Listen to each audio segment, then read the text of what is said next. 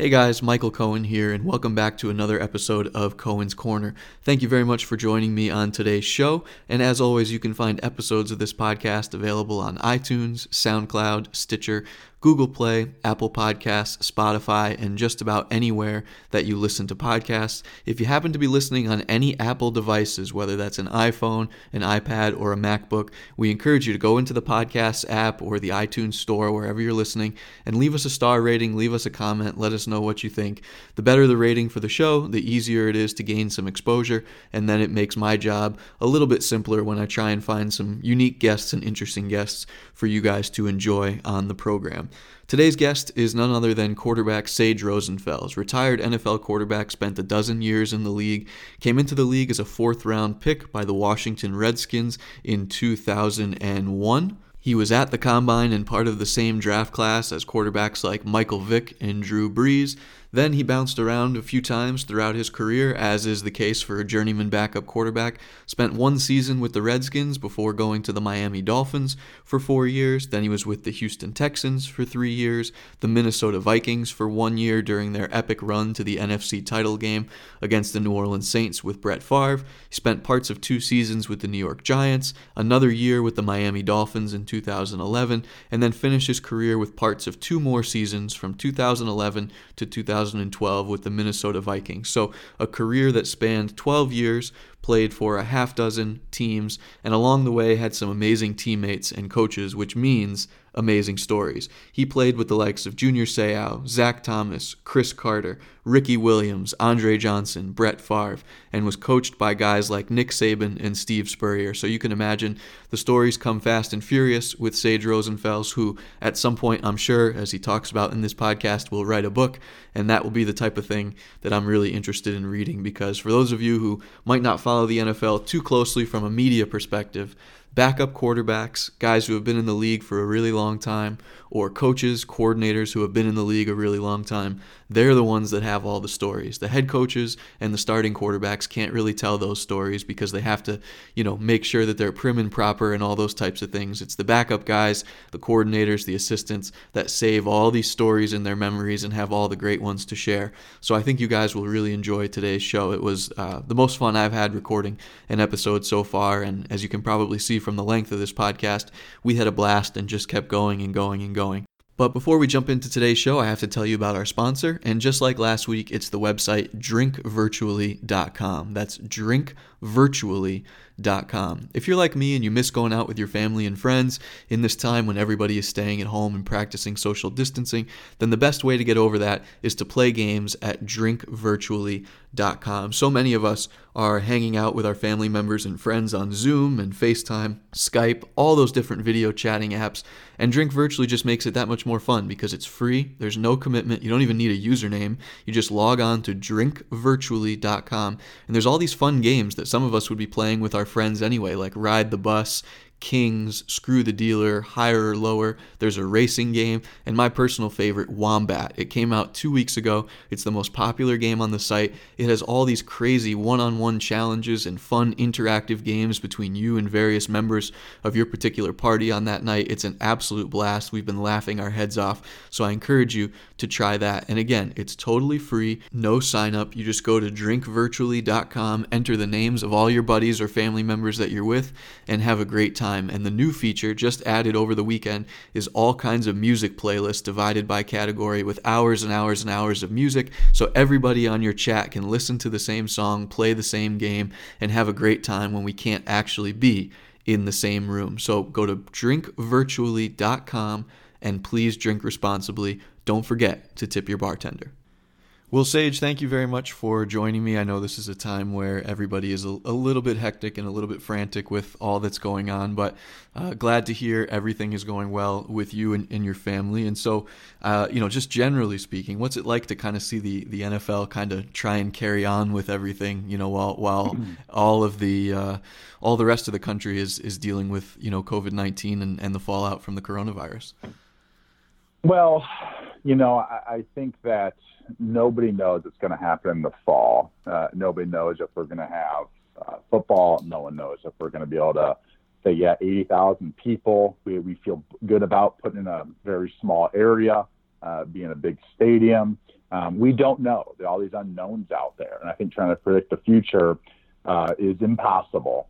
But what we do know right now is, it's the NFL off season, and the NFL off season really is just, there's not actual playing going on. It's just business. It's really just various forms of business transactions, whether it's the draft or free agency and those types of things. And so I think what the NFL is trying to do is sort of go about their business just like somebody who works for an insurance company is, maybe even if they're working from home, trying to still do their job and keep business per usual. Right. There's not going to be a summer program for the off season, and so my guess is the reason why Goodell and maybe some teams really want to have this draft.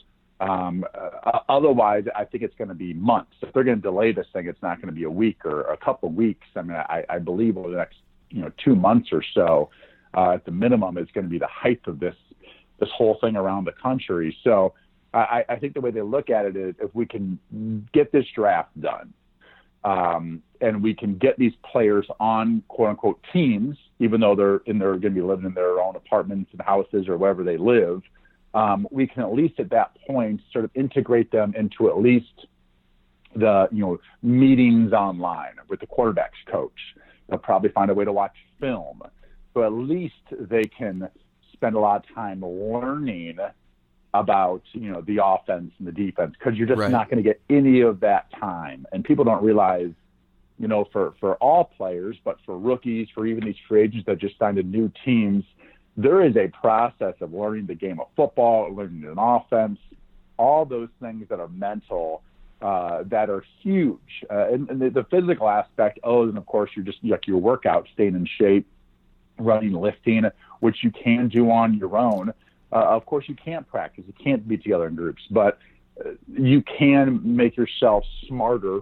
All of us can, from your house, from your apartment. And I think what they want to do is they'd like to get these players on these teams, get these rosters set, and then they can begin that process of at least trying to work these rookies into the NFL.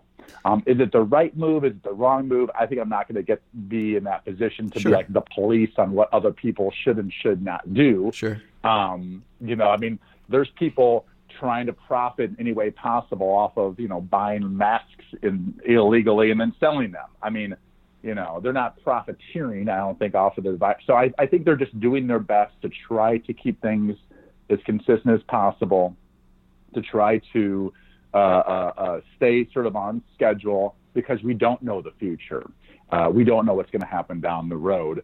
So I think they're just trying to do sort of what we do know, and that they can do this draft without having to be in one room or in a Madison Square Garden, or it doesn't have to be in one of these places. They can do it this way, because at the end of the day, you're just it's just like a fantasy football draft. You don't have to be together when you do that with all your buddies, right? It is possible. It's very possible.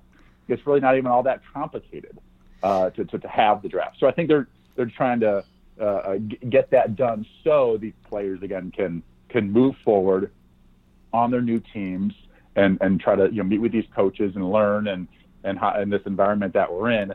So if and when we do have football, that these guys have a chance, because if there's we put off the draft until June or something like that, that is 2 plus months, 3 months or whatever of these players being behind, and it is a big jump from the NFL game to the college game, or even just from one football team to another if you moved in free agency or the off season. The one area that I've seen discussed on Twitter that I kind of do buy into in terms of it being difficult to conduct the draft is not necessarily from the mechanics of making the picks and all those kinds of things, but from my years covering the Packers, they would fly in, and I'm sure every team does this, they fly in the whole scouting and personnel department like a month before the draft. And they've got all these meetings to set the board and to go over guys. And how the Packers used to do it is, they would go through player by player, every single player, with a draftable grade, and they would go around the room and they would argue and they would, bicker about where he should be ranked, who likes him, who doesn't, et cetera, et cetera. And so I'm trying to picture how these teams are doing that over, FaceTime or Zoom or whatever. And then I think about the night of the draft and, well, what if the GM wants to talk to his West Coast area scout, but his West Coast area scout's having technical problems or the audio's cutting in and out. I don't know. I just think from that standpoint, with how meticulous these guys are and how much the draft means dollars and cents wise, in addition to, just what it means X's and O's wise on a field, I could see front office guys getting pretty irritated by this. Sure. Well, I think they need to grow up. They need to grow up there and go, you know what? We're picking players. It's not going to be perfect. How can we do this the best way we can? Everyone's adjusting in this new environment. Right. Right. I mean, they're not going in and risking their life as a nurse or a doctor without an N95 mask. Exactly. Right. So, yes, we're all put out by this thing. Everybody is. My kids are getting homeschooled right now, or I should say I'm not homeschooling them, but they're, taking their classes online through Zoom or these various other applications, Google, whatever it might be, and having, learning and those types of things. I think everybody's adjusting. People are having birthday parties on these websites and apps to have a whole bunch of people sort of together in a sense. So we're seeing it all over the place. So the NFL needs to adjust too. Luckily, they partner with Microsoft. It's amazing. Microsoft actually owns Skype. All right, so I got to imagine they can find a way to figure out who they want to pick and make it happen. And that's just, it's everyone's different. The thing is that everyone is sort of equally put out by this, right? And from an NFL standpoint, everyone's dealing with basically the same challenges. It's not like the Bengals are disadvantaged more than the Patriots Sure. are having to work from home in this scenario. Everyone is pretty much in the same boat. Everyone can figure it out, and we're going to have a draft. And it's not going to be perfect, and maybe you don't get that conversation with that West Coast scout, but there's a telephone. You know what I mean? Like, there's a lot of different ways we can figure this whole thing out. And I imagine that, these NFL teams, when they pick their 7 guys, they will figure it all out. They will have a game plan. This is the thing. They have all this time to figure this stuff out. They're not meeting with players right now. They're not doing the things they normally probably would do. They're not really meeting together as much. And so, we're just in a very different world, but everyone has to adjust, and these coaches and GMs and scouts, they all have to adjust too.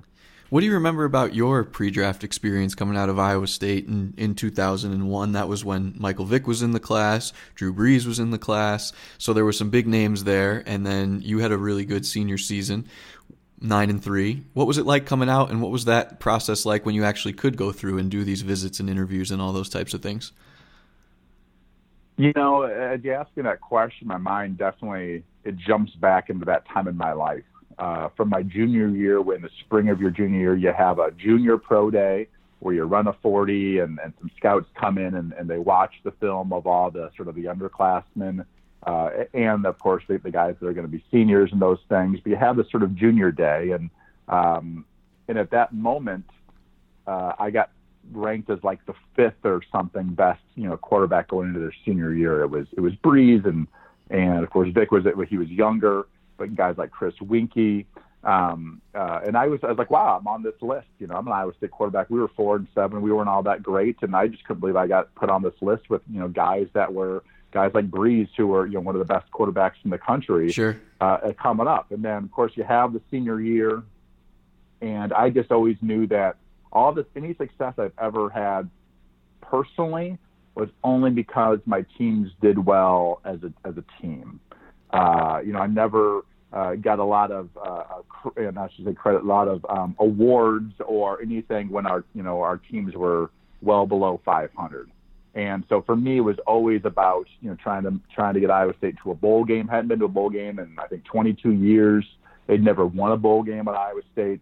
So that really was my sole focus. And when I went to Iowa State, my focus wasn't to make it the NFL. My focus was just to be the quarterback at Iowa State for a year if I could. Okay. I was hoping to be the quarterback for a year. And then, go on from there and have a regular life like everybody else, right? So the fact that I was being mentioned was interesting. So we had this senior year, have a good year, and we won a bowl game. We were 9-3. Still is the best record in Iowa State's history. And right after that, I think the game was on December 28th. I went home for a couple of days to my hometown.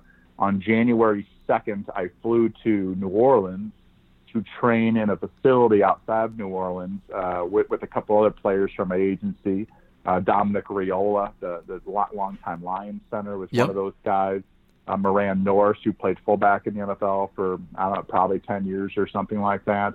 A couple of those guys down there. And we trained with a strength coach and both lifting and running. And, at that point, your job turns into from football player into track meet decathlon. Yeah, right. Person. Like, you have to get fast at this. You have to get fast at this. You have to be strong at this. This is how we're going to make you, stronger. It's bigger, faster, stronger at that point. Of course, working on, throwing drills and trying to work on different drops that maybe you don't do as much in college. And I actually had, Brandon Stokely, the wide receiver, his dad was a quarterbacks coach at Louisiana Lafayette.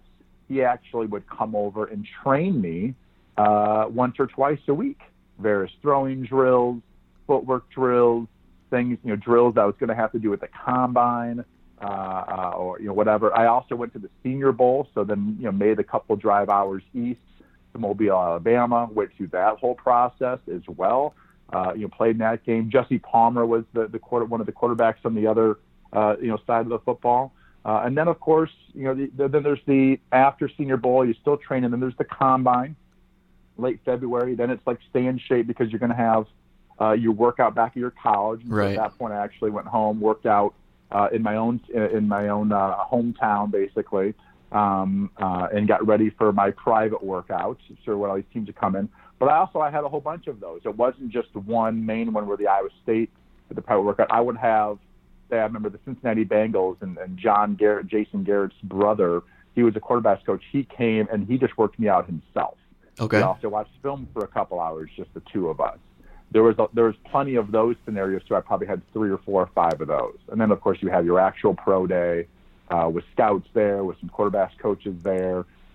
Dick Vermeil and the entire Kansas City, post combine, the entire Kansas City basically. Staff. I mean, the offensive coordinator, quarterbacks coach, Dick Vermeil, the GM, the assistant GM, I think there was like 6 or 8 of them, all flew up in a private plane, landed in Ames, Iowa, and worked me out. That's crazy. And we had a receiver named J.J. Moses, who's about 5'7", and he still to this day tells this story for schools and things like that. After this workout, that when I said, "Hey, JJ, I need you for this workout. The Chiefs are coming, and can you come in and catch balls for me?" That Dick Vermeil walked up to him and said, "Son, you've made it to the NFL today. If no one else drafts you, you're going to be on our football team or whatever." Said something like that. And sure enough, he got his chance with the Kansas City Chiefs and ended up playing for 4 years or so in the NFL. But there's so many memories from that when your college season ends all the way until the first day of your first game, all the things in between there, because then the draft does happen, and that's a whole day of memories. And then you have these things where you fly to the team and where you meet everybody for the first time, and then you have the thing called the rookie premiere, which is they take basically a lot of the basically if you're a 3rd or 4th round quarterback on to the first round, in maybe the top wide receivers, running backs, sort of the players that you like to get the cards of. When you're getting Topps cards, they're all flown to this rookie premiere. And basically, it's one big 3-day or 2-day photo shoot at some stadium, right? And so there's and that's where all these friendships also build. I ran to Drew Brees at the combine, gotten to know him, and say a Jesse Palmer or something like that. And then there is, then there's the rookie premiere, and then there's this, then there's that, and then there's the rookie symposium, another thing where they bring all the rookies together to give them all these talks about financial resources or just different struggles or different concerns NFL players need to have. These rookies need to be informed of to try to get these guys off on their best foot. There's all these things that occur your rookie year, and that sort of sets you up for however long your NFL career is. So to go from a guy whose primary goal when he committed to Iowa State was just to be the quarterback at Iowa State for 1 year, then all of a sudden, fast forward, you end up in this draft whirlwind of the combine and the visits and the workouts and everything. How were you feeling leading up to the draft? Were there parts of your game that you felt really confident in when it came to translating to the NFL game, and were there others that you were nervous about? When you talk to players at the combine, they all say, well, I feel comfortable doing everything, for the most part. Some of them are more honest, but generally it's a time to not incriminate yourself, so to speak. But in your own head at that time, were you feeling nervous about any parts of your game translating to the next level?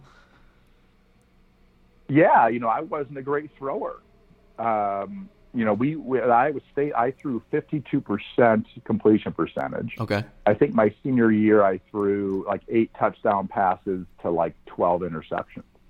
My junior year was like 11-11 or 10-10 or something like that. We seriously just did not throw the ball very often. We were like, you remember the Wisconsin teams of the days where like the quarterbacks didn't have to actually, they hand the ball off a lot. Of course, yeah. The blinds and the zone running game and, Ron Dane. Well, that was, Dan McCarney came from Wisconsin and Barry Alvarez to Iowa State. So that was very much our MO. And we were not a throwing team. We didn't throw shotgun a lot. I actually ran the ball. I ran for almost 500 yards my senior. We ran the option. Yeah, 10 touchdowns rushing your senior year. I would say we were one of the first couple teams in all of college football that ran the zone read. My junior year, I think it was one of the first plays of the season. We run a zone read, and we're playing a small school like Indiana State, and everyone bites down on this the fake, and I run for like a 50-yard touchdown. First drive of the series, or first series of the season. That was a new thing, and we sort of we grinded it out. We won football games ugly. We dominated the line of scrimmage. We had a great offensive line. So, yeah, when I got to the NFL and I'm seeing Breeze is throwing the ball 65 times a game at Purdue, and Jesse Palmer is with Steve Spurrier throwing the ball the field, and, he's a great thrower in the way they could spin it. And, of course, these guys had private coaching. Chris Winkie played Major League Baseball. I had no, private coaching growing up. I was a multi-sport athlete from an actual town of 300 people is where I went to elementary school. Wow. And then ended up graduating from a town with 6,000 people in the class of 144. So I did not have, the private quarterbacks coach in Southern California or in Dallas, Texas. And I didn't do 7-on-7 tournaments. And I didn't do all these things that everybody else did. So I felt like I was, a complete outsider. And very underprepared for what a lot of these other guys had done in their college careers and maybe what they had done in their style of offenses. Our offense was really simple. We executed at a really high level, but, completion percentage and throwing a lot of touchdown passes and having a lot of accuracy, I had not had that. And I just had not been coached probably all that well. From that aspect. But, we found a way to win 9 football games, and people took notice. So one of the things that gets blown up now in the modern draft era because of social media and Twitter and Instagram and all that stuff is all of these quotes from scouts, anonymous scouts or members of the scouting departments, organizations, GMs, etc., about what guys, how they evaluate them, what they think of them, etc., etc. Well, back in the day, they didn't all used to be anonymous. Some of them were, some of them weren't. But when I covered the Packers, I worked with a guy named Bob McGinn, a fellow writer who'd covered the league for, almost 40 years now. And he has this encyclopedic collection of all the guys he used to talk to because he does a draft series every year. So I asked him, I called him over the weekend, and I said, hey, can you read me some of the quotes evaluating Sage from these guys coming out of the draft? And I think you'll get a kick out of some of these. So Jerry Angelo, GM of the Bears, quote, he might come up and be a pretty good quarterback in 2 or 3 years. He's so big and was so much a part of their success, end quote. John Butler, GM of the Chargers, quote, interesting. He's a guy I'd feel a lot better taking a chance on. I think he's got quick reads. He has the ball delivered on time. He does things to get it out of there and let people make plays. I like that. He's not all that bad, end quote. Then, yeah, right? The last line is great. And then here's one from an anonymous NFC evaluator. Yeah. Here's one from an anonymous NFC guy. I think this is going to make you laugh. Quote, He can't play in this league. When he lets it go, he's the last guy who knows where it's going, end quote. Well, I think the last guy was probably the most, yeah, exactly. On it with it. And then I got a couple more. I was extremely raw. There was a coach that when I came out, he was a San Diego Chargers coach. I think his name was Mike Johnson. Okay. I believe he was a Chargers quarterbacks coach, ended up going to Atlanta for a bit. And at my private workout, this is post-combine, this is when they come to your school. And again, a lot of teams are represented at the deal, but there's only so many quarterbacks coaches. I had Wade Wilson from the Cowboys. I had Brian Schottenheimer from Washington, and then Mike Johnson from San Diego Chargers, and I think some others as well. But these are the sort of three I remember the most that sort of really helped me with my drills. They were out there sort of coaching me on the drills, and I basically just listened to them run the workout. But Mike said to me, I look for quarterbacks who make people around them better. Okay. Because those types of quarterbacks raise the level of play. The guy, you can just sort of see it, the way the offensive line blocks, where there's something about quarterbacks who make people better. Drew Brees has obviously did that at Purdue. He raised the organization basically to a level they hadn't been. It wasn't like all of a sudden Purdue had more talent than Michigan and Ohio State, but dang it, they went to the Rose Bowl and won it.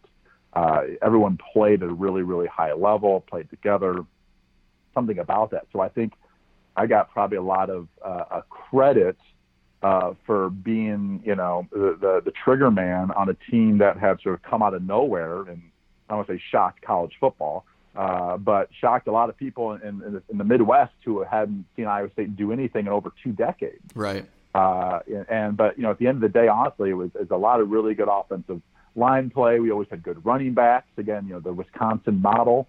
But there were some things that, I would quote unquote manage the game. I would be clutch enough on the key third downs or the key plays in the game. And I did whatever I could. And maybe there's a toughness there. But there's sort of that winner mentality that probably sort of helped me out. But physically, if you just watched the film and knew nothing else, you'd be anything but impressed. I didn't have a strong arm. I wasn't super accurate. I didn't really understand how defenses worked all that much. I had sort of basic knowledge of football, but I could absolutely tell you which was the better way to run the option.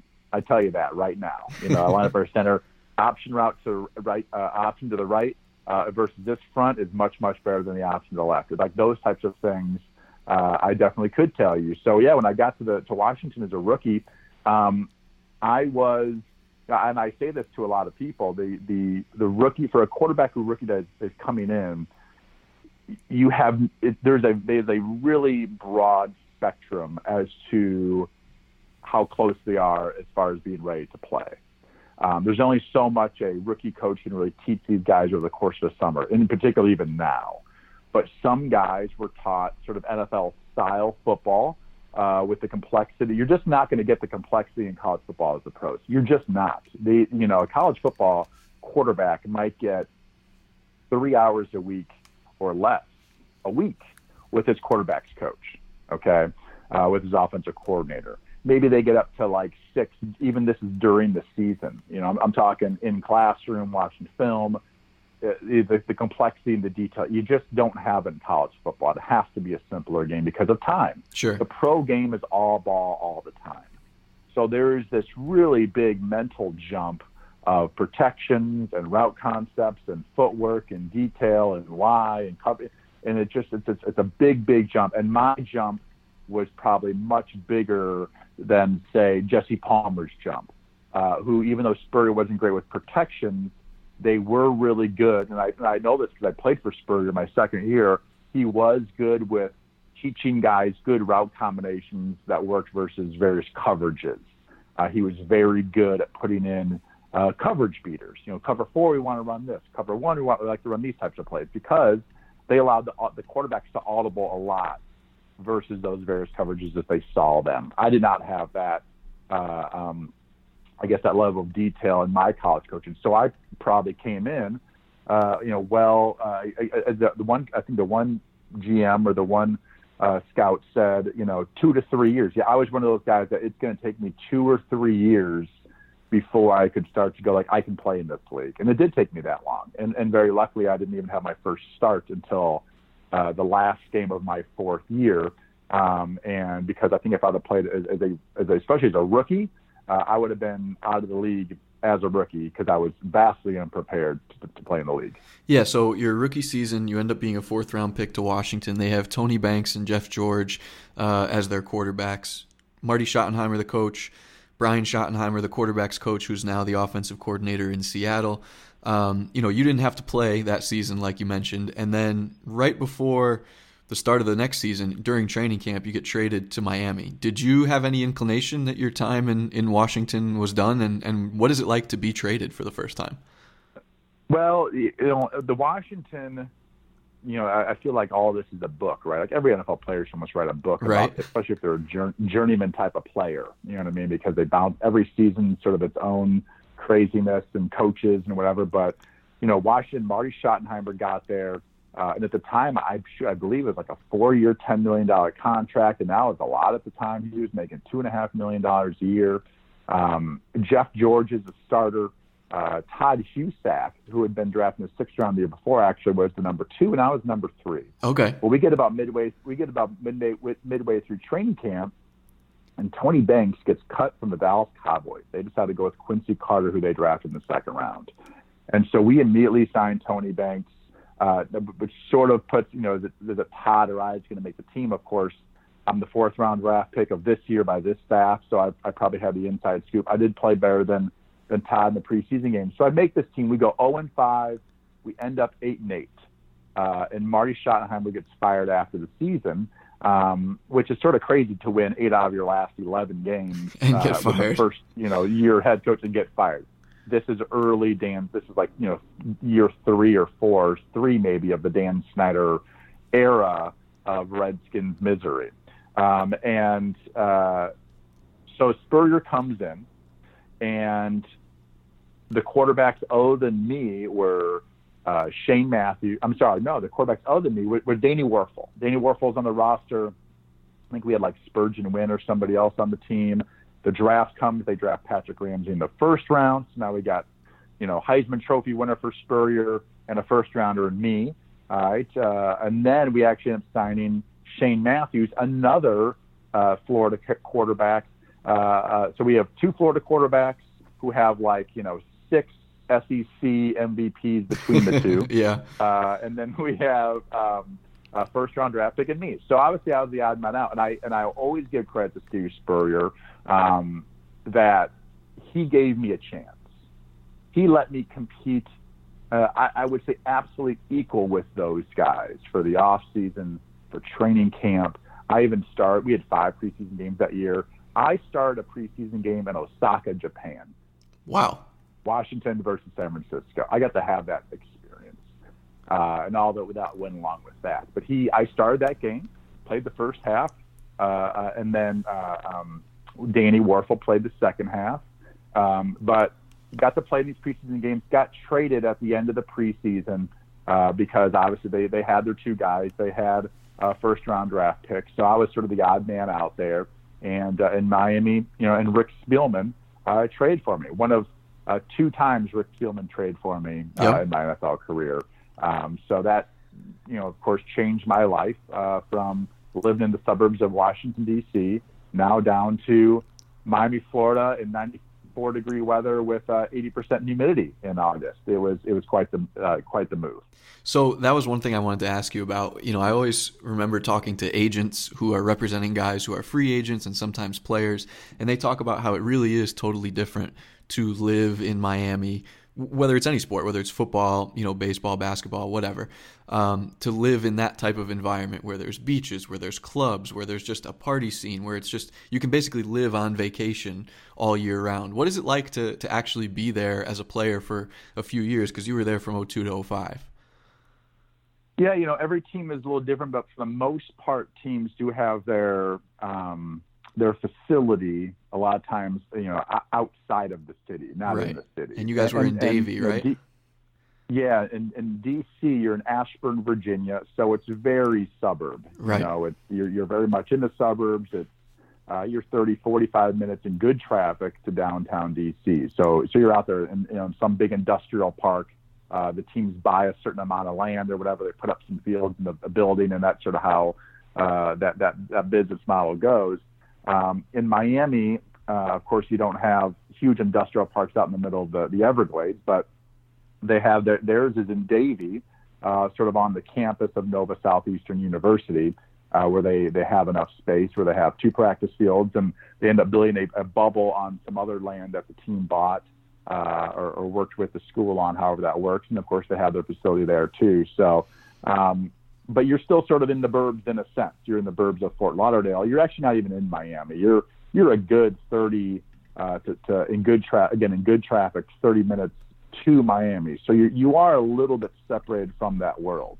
But it's Miami, and it's a whole different, it's sort of like Las Vegas with the ocean in a lot of ways, and no gambling. Like it changes in the ocean for gambling. But there's all the other distractions of Las Vegas, right? And it's Miami. So it's a whole different place to play.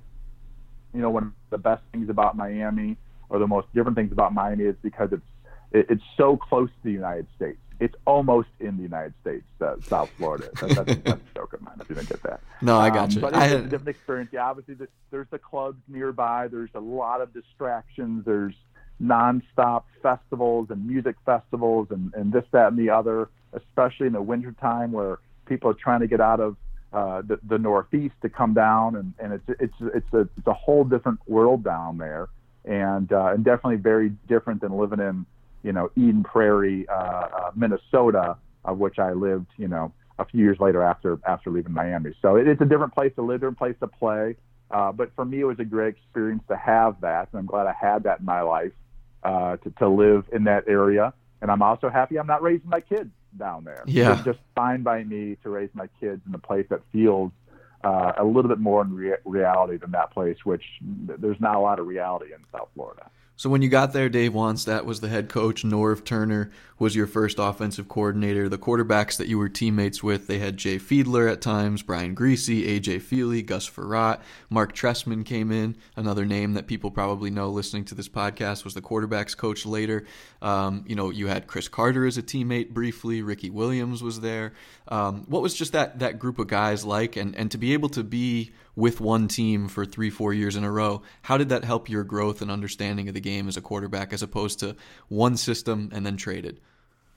Yeah, so, I was in Miami for 4 years, and after that, I'm going to Houston for 3, right? So these are the 2 places I was at the longest in my career. Right. Fairly decent stretches. And I played a lot more in Houston. But the stories that I had and the personalities that I have from my Miami experience of 4 years, I have a never-ending amount of weird situations or things coaches said or things that happened to players. Dave Wannstedt, that staff, as you said, Norv Turner, Mike Shula. That was the first coaches that I had when I was there.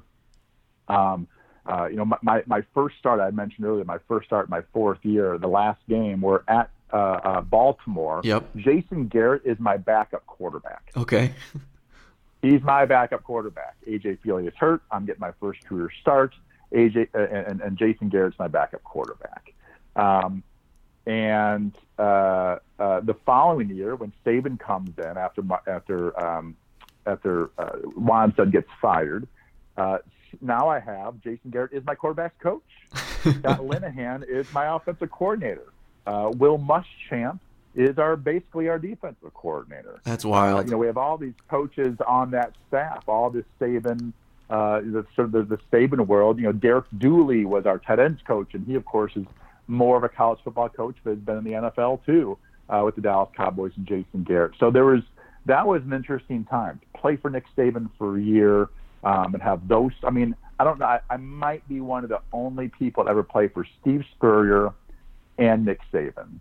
That's a pretty unique. That is pretty cool journey, with a little Dave Wannstedt mixed in between. But yes, Ricky Williams on that team. Of course, I was there for when he quit football and was in India, and Dan Le Batard lived in my neighborhood, and hearing that Le Batard's over there found Ricky in some campground, and Oh my gosh. all that was going on, during that time. Jason Taylor, obviously a great player. Junior Seau, a linebacker on the team we traded a 5th-round draft pick for, and was just what a guy, and what an experience to be a teammate with him. Patrick Surtain and Sam Madison. We had really Zach Thomas. Yeah, Zach Thomas. I think a Hall of Fame player, absolutely. And he was really the leader of that team, in particular of that defense. So that was a sort of wild 4 years, and all of that, of course, in the world of Miami. That was there's a lot of memories that come out of those 4 years in Miami. So what do you remember about getting your first start? You mentioned that you called it kind of a luxury that you didn't have to start earlier in your career. So like you said, it's week 17 of 2004. You go to play the Ravens. They've got Bart Scott, Ray Lewis, Ed Reed, some of the iconic defensive players of that era, and you're making your very first start. How nervous were you, and what was it like to actually be the guy, in practice for a week? Well, by the way, let's not forget Deion Sanders in the nickel, in the slot. Oh, right? I forgot about that. I believe you're right. Terrell Suggs, I think, was also a rookie on that team. Yep. Adalius Thomas was still really good. Was it Chris McAllister? Maybe was a corner. Yep, Chris McAllister. Yeah, that was an interesting. That was my first career start, and I'm on a team. This is the last of the 3 Dave Wanstead years I had. And the team had fallen apart. We started off 1-9. Wanstead gets fired. Jim Bates takes over the football team. He's our defensive coordinator. We're a disaster on offense. Ricky had quit. So we had sort of solely relied on really good defense and Ricky Williams the previous 2 years to get to our 9-10 wins. Okay. Ricky quit. We don't have an offensive line that's very good. We sort of don't have a coordinator for various reasons. Our coordinator at the time decided he didn't want that job because Norv Turner left late the year before to take that Oakland Raiders job as the head coach. And, of course, he wasn't hired until like mid-February. So we're like way behind. And it just we didn't have – Mark Trestman, who was the quarterback's coach, should have been the coordinator. It's a no-brainer. He had experience. He had good experience. He was the guy that was the coordinator for the really good Rich Gannon years out in Oakland. Yep. But since he was more of a throwing guy, a true West Coast, they of course, we all know they threw the ball a lot with Rich Gannon, high completion percentage, and Dave Wanstead, that was not his style. He was you got to realize Dallas Cowboys and those years of offensive line, good defense, grind it out with the running game, star running back. It's not a throw it around guy. And I do believe that Trestman would have been a run-it guy. He would have known, like, this is the type of team we're going to – whatever he would have been, it would have been better than the situation we had. So we didn't really have a true coordinator that year. So then season being sort of a disaster. And so I'm going into week 17, and A.J. Feely had gotten hurt. We had signed Jason Garrett a few weeks earlier, and we're playing at Baltimore. We have nothing to play for. I think we're 4-11. So we really have nothing to play for. Baltimore is right there at like 8-7 or 9-6, where they sort of need this win to have a chance to make the playoffs. But luckily, their offense wasn't very good, but their defense was one of the best in the league. And so the reason they weren't successful that year is because they didn't have a very good offense. Okay. And Wes Welker was our punt returner, kick returner. Didn't even play much wide receiver for us on that football team, believe it or not. And so it was not the first play of the game. We decided to go a double move on the first play, take a shot, and I throw a 78-yard touchdown pass. Of course, not in the air, but to Chris Chambers on basically a double move on the outside. And it was all uphill after that. So the game started off great for myself of throwing a long touchdown pass, but of course ended up throwing 3 interceptions to the Ravens. But I did show enough in that game and competed enough, and it was a close game to the end. But I guess I showed enough for the Dolphins to sign me back to a 1-year deal. And again, Jason Garrett went from playing behind me to then being the quarterback's coach, and he was probably the number one voice that I had of like, we should sign back Sage.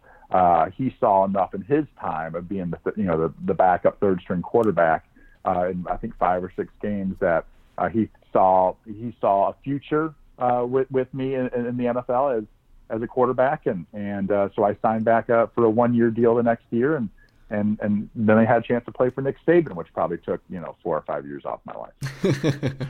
One of the stories that I was reading to prepare for talking to you today was the column that you wrote after the Bounty Gate game, the NFC title game between the Vikings and the New Orleans Saints. And, we'll talk about that a little bit later, but I was just curious. One of the things that you wrote in there was a passage where you guys were managing clock late in that game, and you talked about running up to, I believe it was Darrell Bevell, and kind of giving him an idea or saying, hey, we should try and do this to save clock or run one more play, et cetera, et cetera. And one of the things that always kind of fascinated me in the years that I was covering the Packers was how and in which ways the good backup quarterbacks can still influence a game while the game is being played. So how did you try and be as beneficial and helpful as possible to coaches, teammates, whatever, given that most of your career was as a supporting character?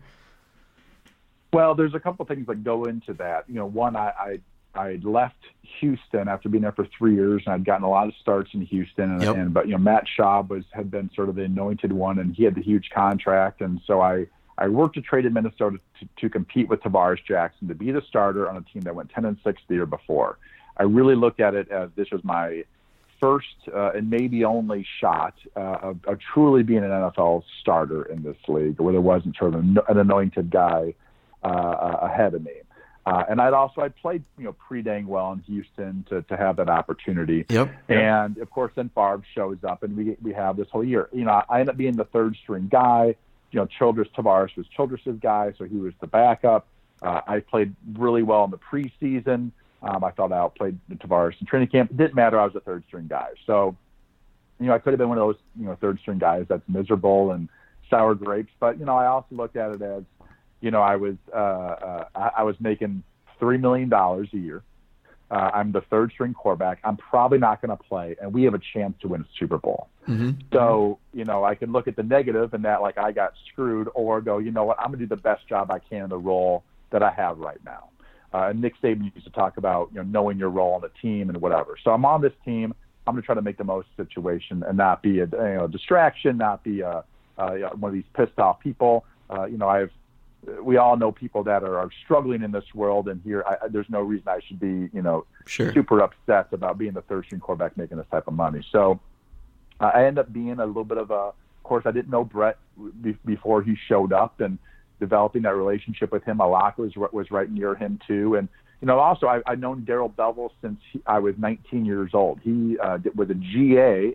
Again, that Wisconsin to Iowa State connection from my college head coach. Oh, okay. He was a GA at Iowa State for a year or two when he first got into coaching. And so I'd known him for a long time. So as the season progresses and you build those relationships with the staff, there's a trust there. There's all those conversations that occur in the meetings. And I think that they respected my opinion. They had known that I was, I think they knew I was taught well. They knew that Kubiak and Kyle were good coaches, and I may have seen some things that they didn't always see. So I had a good working relationship with all of them, and, probably became a little bit more of a coach that year per se than an actual, player. But there is definitely a lot of finessing that goes into playing that role. You could absolutely just say nothing, stay in the back, not be a part of it, and you can never screw up, right? But there's also a chance of you step on someone's toes, you say we should do this or whatever, and it irks somebody the wrong way, and blah, blah, blah. So there's definitely a sort of finessing that goes in there to sort of having that relationship with the starting quarterback, that relationship with the offensive coordinator, the quarterback coach, all those things, and that sort of grew, I think, throughout the year. There's no way I could have done that with Brad Childress, though. He and I did not have a relationship where I could recommend him anything. Gotcha. But I think knowing Bevell for such a long time, and Bevell being a guy that didn't have a big ego and doesn't have a huge ego, I think those coaches do the best with not necessarily advice, but with we could do this. Here are some options that you can choose from, and to have more minds working on plays that we could run or formations that we could do or how to rig a protection a certain way. I think having more, ideas can be a very, very good thing. And that was in some ways my role in that team. Now, that play in particular, I don't think I walk up to Bevell and gave him a recommendation. I think I just asked him, what are we doing? Because I was, that's definitely not a spot where you say, we should do this. This is to go to the Super Bowl. This is not my role, right? Gotcha. But I did ask him what play we were going to call, possibly coming out of a timeout, I think. And he told me the play, and I remember turning around thinking to myself, like, oh, I wish we were just running the football. I wish it wasn't a pass play. And it was if you're going to have a pass play, it was a very safe pass play, I will say. It wasn't like he rolled the dice. It was a safe pass play. Usually there's a completion there. If not, it's a throwaway. But the problem is we come out of this timeout, we run this play, we have 12 men to huddle. We get pushed back 5 yards. We run the same play. And since we're in a bunch set, the defense turns from man-to-man into a cover 2 zone, which is the worst play for this play, worst defense for this play we're running, which is sort of a pick type of play. Not good versus a cover 2 zone defense. And of course, Favre ends up trying to make a play, throws the ball across his body, gets intercepted, end of, going to overtime, lose, don't go to the Super Bowl, end of season. I can't sleep for a couple of days. I write this article, ends up being in Sports Illustrated, and of course, like 4 years later. But that was, I guess, the beginning of my quasi-media career that I guess I sort of had. Yeah, that's true. That's true. Podcasts and radio and all that stuff. You've joined the dark side, I will say. So I'm curious, what did you take away most from the 2 years in Houston where you started a lot, starting 5 games in 2007, 5 games in 2008. That's right before you go, to Minnesota where you have the greatest success in terms of team success of a group that you've been part of. What did you take away from, 10 weeks as the guy, whether it's in practice, meetings, media responsibilities? How did that help you, toward the latter stages of your career? Well, when I was playing the most in Houston there, the first starts you have, or when you first start playing the league, every play feels like it's 4th down in the Super Bowl, right? It's you have so much limited experience and how games are won and plays that matter and all these things. But the more you play, the more you do realize that football games, you have to sort of take a step back and look at the big picture. Who are we playing? Who's their quarterback? What's the score in the game? How aggressive should I be? When should I be aggressive? When should I be more conservative? Is it okay to take a sack here because their offense isn't very good, and if we have to, we'll just punt. The worst thing to do is to be. So those things you learn, I think, as you start to have more and more starts. And I felt like for me in Houston, I got to the point where I felt much, much more comfortable and sort of, playing the game from that mentality of over the course of this game, we've got better players. We're going to make some plays. I don't have to make this play right now. Maybe a little more conservative, live for another day. Or no, now in situation, it's the 4th quarter, we're down by 14. I got to be super aggressive. But I got to take these completions and we got to go. Like there's various ways to win and staying in football games. And I think you sort of take a step back, the more experience you have, and it sort of changes, the way you attack each play and attack each series. Do you think being involved with so many different systems early in your career through coaching changes and all those types of things, changing teams, did that help in a broader sense with your understanding X's and O's wise of the game, or was it so much change that it maybe made things confusing at times because you never had a lot of consistency year over year over year? Yeah, having the same coaches year in and year out definitely helps, but I think it's if it's not the right offense, if it's an offense that's not creative, if it's an offense that doesn't do a good job of protecting the quarterback, if it's an offense that doesn't have a very good O-line coach, that can be a big hindrance on a quarterback. I always felt like I was sort of an execution guy. I was much better with the bootlegs and the play action and things like that. I wasn't some great pocket passer. and some quarterbacks are. So for me, it was probably good that I worked through those initial systems, and then I got to the Kubiak, Kyle Shanahan system, and that offense really fit my skill set.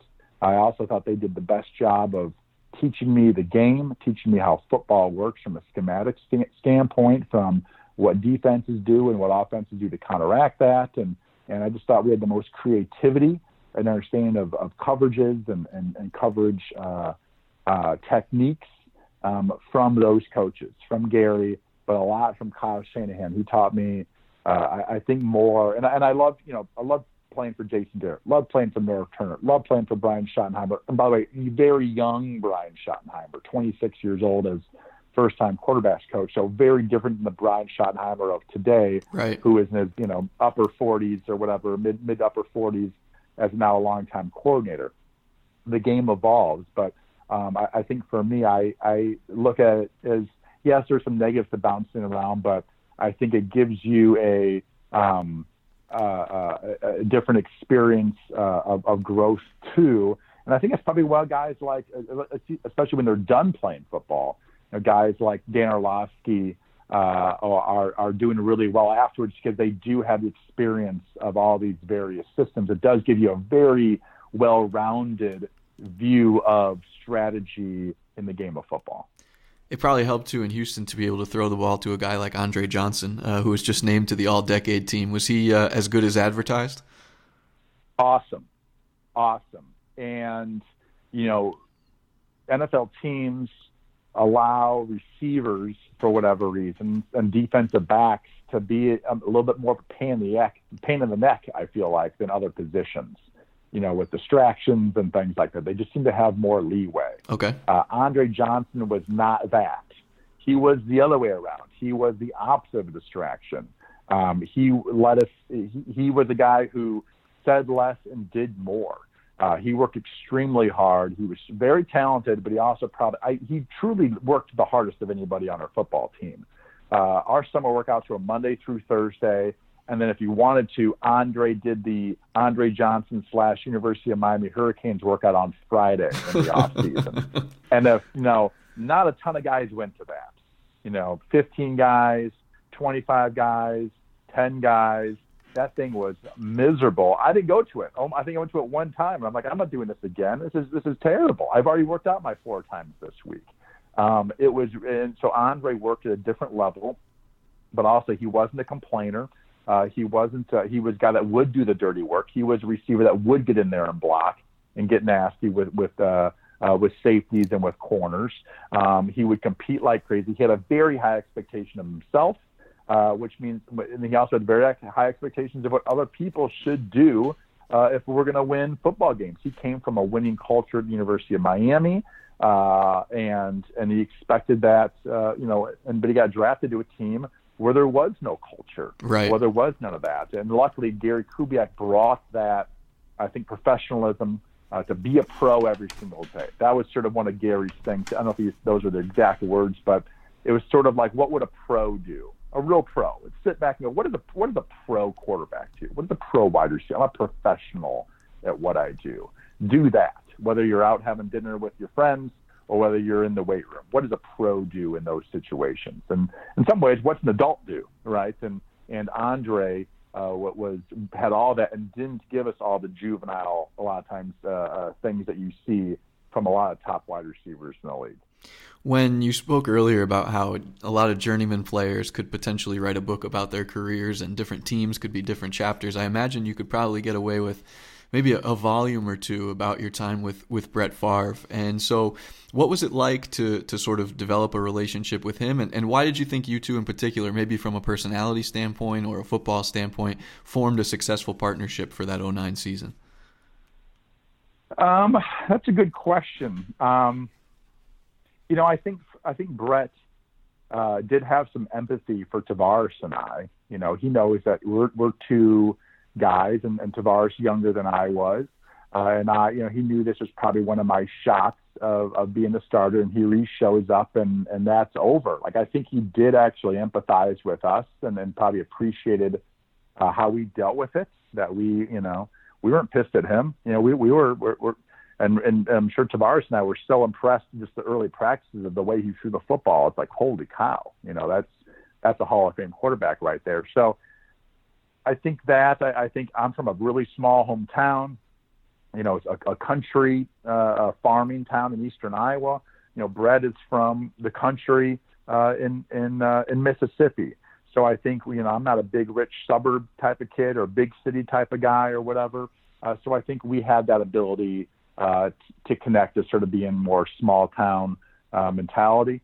And I think also that I had seen a lot of football over the years, and I'd seen a lot of really, really high-end strategy and coaching of football coming just from Kubiak and Kyle Shanahan.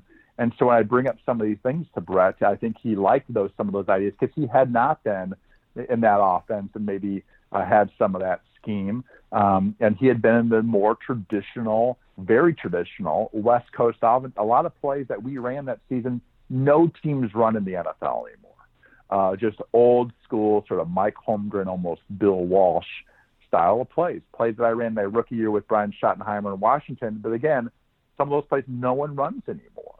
The game has just changed. And I think that, I was a little bit on the forefront of that, having Kyle as my quarterback coach and coordinator, and Brett probably liked some of those ideas that I was bringing to the table. And again, I think we just worked well together.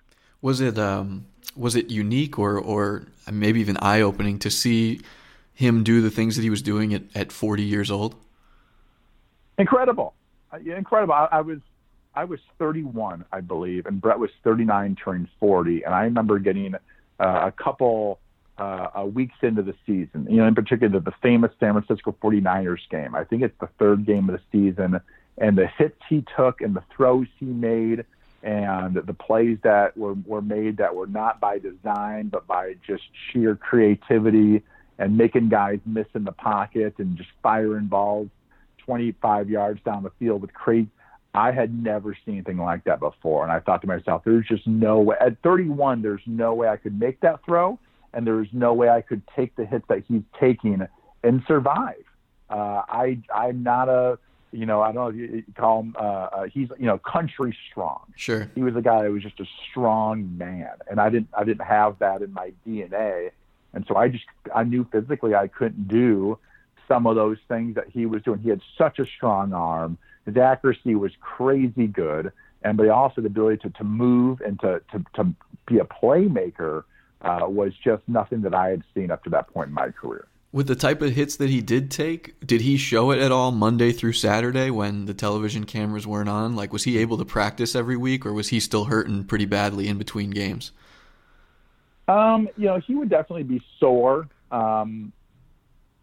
But he usually practiced on Wednesday and Thursday and Friday, and they weren't injuries, it was soreness, and he would practice through all those things. It didn't seem to hamper him from too long. He'd be really sore and sort of hobbling in on a Monday and a Tuesday or whatever, but by Wednesday, he might split some reps if he was hurt a little bit more than others, if it was actually more of an injury, and Tavares would usually take a little bit more, of those reps, but for the most part, when I remember, he practiced basically fully Wednesday, Thursday, Friday, that almost entire season. He did not take too many days off, that year.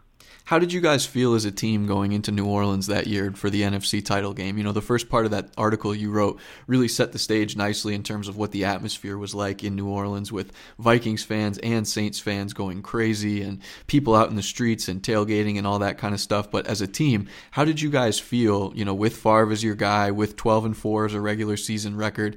Did it seem like it was the Super Bowl was there for you guys to take? I think so. I think we knew we were the most talented team in the NFL that year, that we were a better overall team than that, as far as, great players, a lot of Hall of Fame type players on that team. Favre had an unbelievable season, but we were not necessarily playing our best football as we entered the playoffs. Now, we got the bye. We were number 2 seed. We were trying to get that 1 seed. But again, we tailed off late in the year, had a couple tough losses, one at Chicago and one at Carolina, both in the last about month of the season, and that hurt our chances. So we ended up being this 2 seed. we destroyed Dallas in a playoff game at home. I mean, just total domination, in particular in the second half and the fourth quarter. Favre was incredible. And so going to this game, we felt good. We felt fresh. We felt energized. Favre was playing great. But then you go to New Orleans, and, I live in Omaha, Nebraska, and the College World Series is here. And a lot of times LSU is one of those teams that ends up in the College World Series. We all know they've got a great baseball tradition. The people of Omaha love it when the LSU Tigers make it to the College World Series. They do. It's almost like Omaha's adopted other team to, Creighton in Nebraska, because the fans are so much fun. They're so friendly. They just want to have a good time. They want to party and let loose. And it's just sort of another level. There's a lot of LSU fans that come to the College World Series even when they don't even make it, and they still have their tailgates and shrimp broils and all those types of things. So that's just sort of a firsthand of, like, people from Louisiana are different. Okay. People from New Orleans are different. Their experience as fans and showing their passion for their Saints is just different than in Green Bay or in Minnesota or in Chicago, or with, the LA Rams. It's a different type. They're a very passionate people, and they love expressing themselves. And so, yes, the lead up to the game, leaving the hotel, even the night before, pulling into the hotel, and just sort of seeing the streets and seeing the Mardi Gras type atmosphere the night before in that city, and then of course the driving to the game. And then in that stadium, I had never been and never will be probably a part of anything like that in my life. Did the game look as fishy to you as eventually it turned out to be when all the reporting came out about what was going on with the Saints and the hits on Favre and everything? Did it look unusual to watch it from the sideline? No, just because we knew going into the game, it had already been documented before that game that the coordinator was, there were some things said at press conferences or some rumors out there, but it was sort of one of those like secrets out in the open type of deals. Gotcha. That one of their strategies was to take the quarterback out of the game. I think they even said that earlier in the year. Yeah, we'd love to have the quarterback hurting out of the game, so we're going to hit him as much as we can, and it, legally. But, if we can get the quarterback out of the game, we have a much better chance of winning that game. And that type of talk had never, has always been sort of not accepted in football, in the NFL, to actually hoping for an injury to another, somebody from another team. Even if you think it's not one of those things that you can just say. And they were sort of openly saying that. And there had been some almost slight investigations or some, I think conversations during that year of what was going on in New Orleans. So when the game actually happened, it was no surprise that they were hitting Favre late or low. Of course, they didn't have all the low hit rules back then, right? And the late hit rules, like they didn't protect quarterbacks nearly what they do now. If they would have called games like they do now back then, 10, 11 years ago, I bet you there would have been 10 personal foul penalties on the Saints. That's wild. On the defensive line linebackers. On Darren Sharper would come in late and give Favre, he'd throw the ball, but then he'd give him a shot near the head or whatever, that you really didn't have to do it with maximum force. There's all these plays that now we go like, man, I can't believe they got away with that. And a couple of them were flagged, but most of them were not. But we were sort of expecting it, and there's nothing you can do. You can't stop the game and go, hey, right. This is ridiculous out here. You're in the middle of a chaotic situation for 3.5 hours in this chaotic dome, with all this going into it. It wasn't one of those places where you could sort of stop and think like it was week 3 during a TV timeout of a regular season game. It was just. There was a different type of intensity there, and communication was hard, all those types of things. But yeah, it was. But we knew going into the game they were going to try to do this, and they did do this. And of course we were incensed on the lack of flags for the most part throughout the game.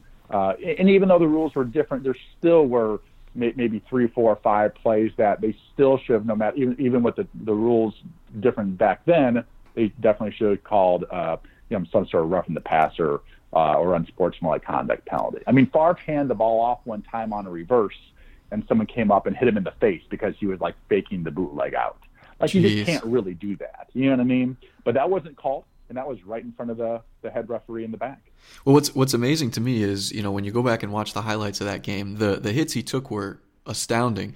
But on top of that, he wasn't even sacked. Not a single sack in the entire game. So every hit that he took was never with the ball in his hands. Yeah, it was always after the throw, and he had a very quick release, and he got the ball. Our line, they'll be the first one to tell you they didn't do a very good job protecting him in that game. That is their job of, there was some miscommunication at times with the various fronts that we saw and how our line had to adjust, and of course you can't hear anything, and it was, it wasn't a great scenario all around, but he definitely, took too many hits, and we really did dominate that game. I don't know if you'll remember this, but I think we had almost around 500 yards of offense in that game. I think they had around 250. I mean, we literally dominated that game. Time of possession, we had the ball more, but we turned the ball over. I'm not sure how many times, 3, 4 times or something like that. Adrian fumbled on the 3, 4, 5 yard line. We had too many turnovers in that game that really cost us.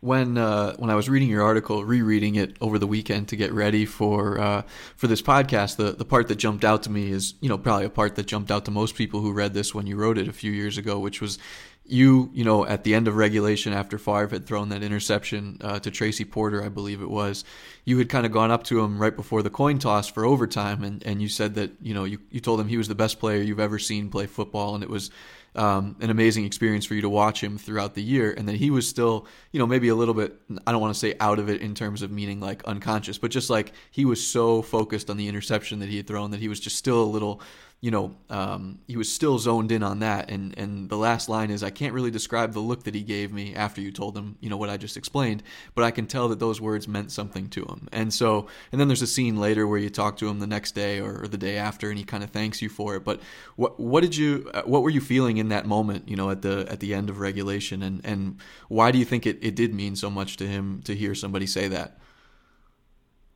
Yeah, so he throws that pick. They intercept it. They run it back near midfield. Luckily, our center John Sullivan makes this tackle. Game goes into overtime, and Favre walks over. He's just been beat up, probably like nothing I've ever seen in my career at that point. 9 or so years in the league, I'd never seen somebody take that many hits and still out there playing. And he walks over, limps over to the sideline. And we're sitting there on the Gatorade coolers, right at the 50-yard line, probably the phone's behind us or something. And we're sitting there, and the coin toss occurs in overtime. So there goes out Steve Hutchinson and Ryan Longwell, and whoever else our other captains were, maybe Chad Greenway or something. They walk out to midfield to do the coin toss with the Saints. Favre was also a captain. He's usually a part of that. He did not move. I don't think he had the energy. I don't think there's no reason for him to be out there, but his body was basically broken at that point. And no one said anything for a little while, and I didn't say anything. And at some point he said, "Man, I choked." And it hurt me for him to say that. And, it's not like some people took it as maybe a little bit controversial that I told people that, or I took this sort of private thing that we had and put it out there. But there's nothing wrong with, he did choke. He threw an interception at the worst possible time. It happens to everybody, and you play a long time, it happens more to those types of guys, and it's happened to Favre over the course of his career. It wasn't some secret that that's actually what occurred. He acknowledged that to me, but it hurt me so bad. That's how he felt, because I just knew how well he'd played that entire season. I had known how he played that game up until that point, that we would not have been in that game, I don't think, without a lot of things. That if he had played so well in that football game with taking all those hits. And it really sort of hurt my soul to see somebody that I was so impressed by feeling so crappy at that moment. And I took a second after he said that, and the word just sort of, came to my mind. I said, Brett, you're the greatest football player I've ever seen. And it's been a real pleasure working with you this year. And it was. He was the greatest football player that I saw, greatest quarterback that I saw. And it was such like an honor. And here we are talking about it, 10 years later, right?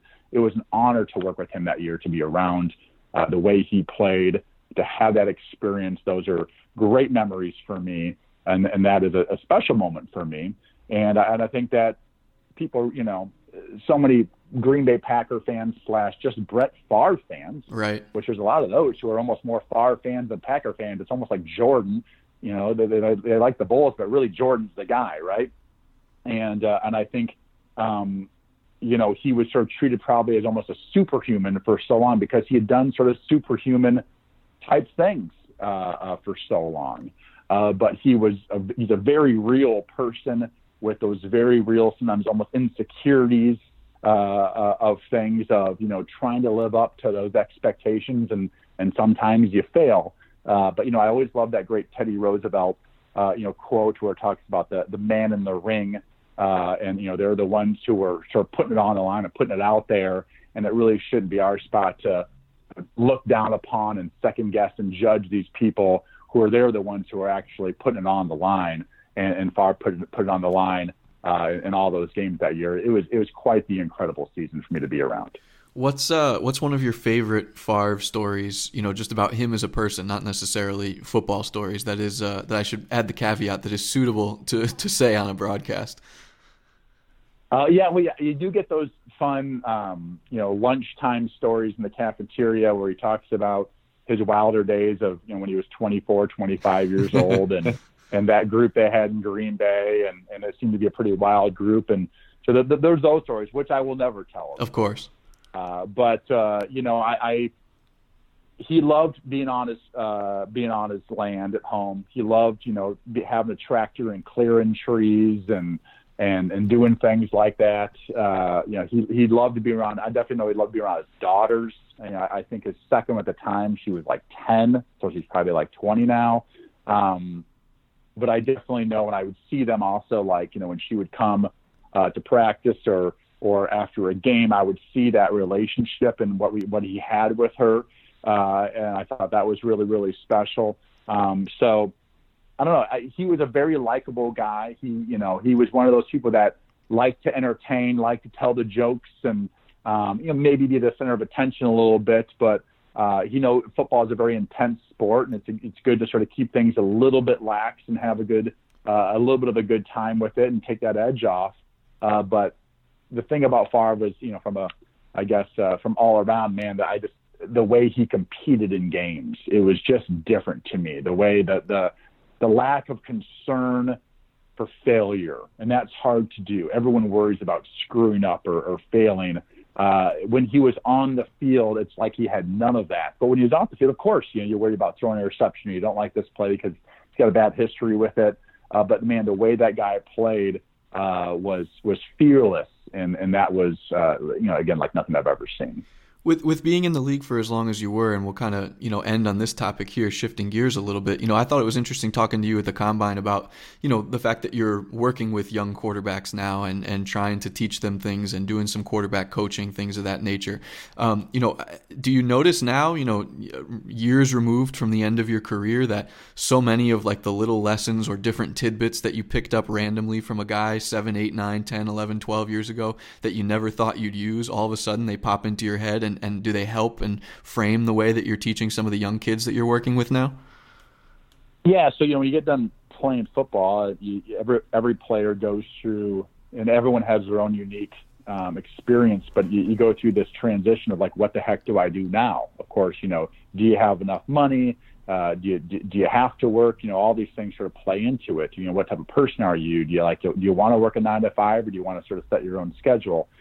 All these various things. And what you do learn, especially when you're a journeyman quarterback, is that you've been around a lot, the best coaches in the world. I think the year after I retired, 13 of the 32 play callers, whether it's Gary Kubiak, who's a head coach at the time, calling plays, or a Brian Schottenheimer, who was my quarterback's coach, but 13 play callers of the 32 I had played for at one point in my career. I guess that sort of makes me an expert at one thing on this whole world is quarterbacks, or at least one of the experts at this thing.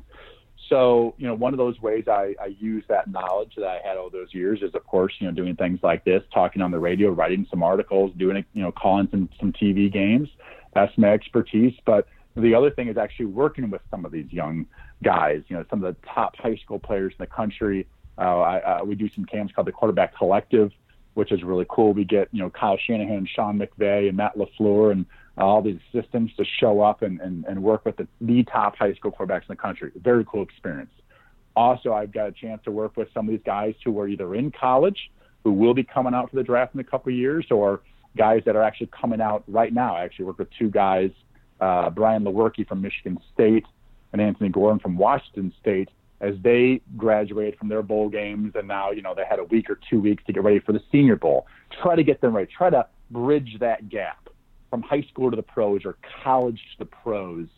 To me, that I really love doing that. That is just, for me, it's not always on the field stuff. Of course, there's plenty on the field work. What people don't realize is what that jump is from, football in the afternoons in college to all ball all the time. You don't have class. You don't have this. You don't have that. You don't have restrictions. It's all, so the complexity of the game is just a different level. So if these guys can have that foundation before they even step into a Senior Bowl or step into the combine or these private workouts and meetings, I think that gives them a much better chance to be then successful at the NFL level. That, the first time they hear about how coverages work or how blitzes work isn't from their quarterback's coach at their rookie mini camp, but they heard it actually years earlier from somebody like me. So right. It's another aspect of, I guess, trying to deliver some of the knowledge that accrued over all those years in college and pro football. But would you ever want to actually be on a staff somewhere and put in those 90-hour weeks? Well, it's something I've thought about a lot. I have an 18-year-old son, I have a 15-year-old daughter, and a 10-year-old daughter. Now, I get to choose between driving my daughter to school, picking her up from school, coaching her 10-year-old basketball team, driving to my 15-year-old daughter's soccer tournament in, say, St. Louis or something like that. I have a choice between being able to do all those things that I feel very lucky and or blessed to do. You can't do a lot of those things if you're a college or pro coach. And very luckily, I don't have to have that income. I was a pretty good saver when I was a pro quarterback. So I know I never made the 15 or 20 or even 10 million or even $5 million a year, like even some of these backups are making, the Chase Daniel type money. I did not make that money, but I made enough, and I don't spend all that much. I don't feel like I'm a materialistic person. So I'm in a spot where I get to, I guess pick and choose, and I've chosen not to get into full on coaching. Maybe when my daughter, the youngest, my 10-year-old turns 18, and I go, you know what, I want to go all in on something. At that point, I feel like I'll sort of be free in life to do exactly what I want to do. But right now, I always try to say to people, I lived my dream. Some people just want to be a great high school athlete. All right, that's a dream for a lot of young kids out there. I lived that dream. Some kids want to play college football or college sports. I lived that dream. I got to play in the NFL for 12 years. That is a dream of almost any kid across the country. My sort of dream right now is to maximize my time with my kids, be involved as much as I can in their life, because I know I actually have this almost advantage on life that I get to do that I have the luxury to do that. And I'm going to take advantage of that and maybe try to fulfill another dream of coaching, because I do think about coaching. I love talking about the game. I love teaching the game. It's obviously the NFL is a very fun and lucrative world, but I think for me personally, those dreams can wait as I try to fulfill this other dream of being a full-on father, and it's to me much more rewarding. That's fair. That's fair. I can understand that, and I can imagine it's a lot of fun too to not have to be up until 3 a.m. wondering how a certain safety is going to attack on a blitz and things like that. But Sage, I really appreciate you taking some time to chat with me on the show. It was much more time than I told you it was going to be, but that's just because you're a good storyteller and I was enjoying myself. So I apologize for that, but thanks, man. No problem. Thank you, and thanks for having me on. So there you have it, a conversation with 12-year NFL veteran Sage Rosenfels. I hope you guys enjoyed listening to that as much as I enjoyed recording it with Sage. We had an awesome time over the course of almost 90 minutes here, so for those of you that stuck around all the way till the end, 1 gold star, 1 pat on the back for you guys. Thank you very, very much. Be sure to follow Sage on Twitter at Sage Rosenfels18. That's Sage Rosenfels and the number 18. Hopefully you guys will continue to tune in to future episodes of the podcast as we continue to grow our listenership and expand into the future. I won't take up any more of your time, but I will make one last little plea with you. If you happen to be listening on an Apple device, please leave us a 5-star rating, leave us a review, let us know what you might want to hear in the future, and I'll do my best to make that happen. So until the next episode of this podcast, I hope you guys have a terrific rest of your day, a terrific rest of your week, and I will talk to you again soon.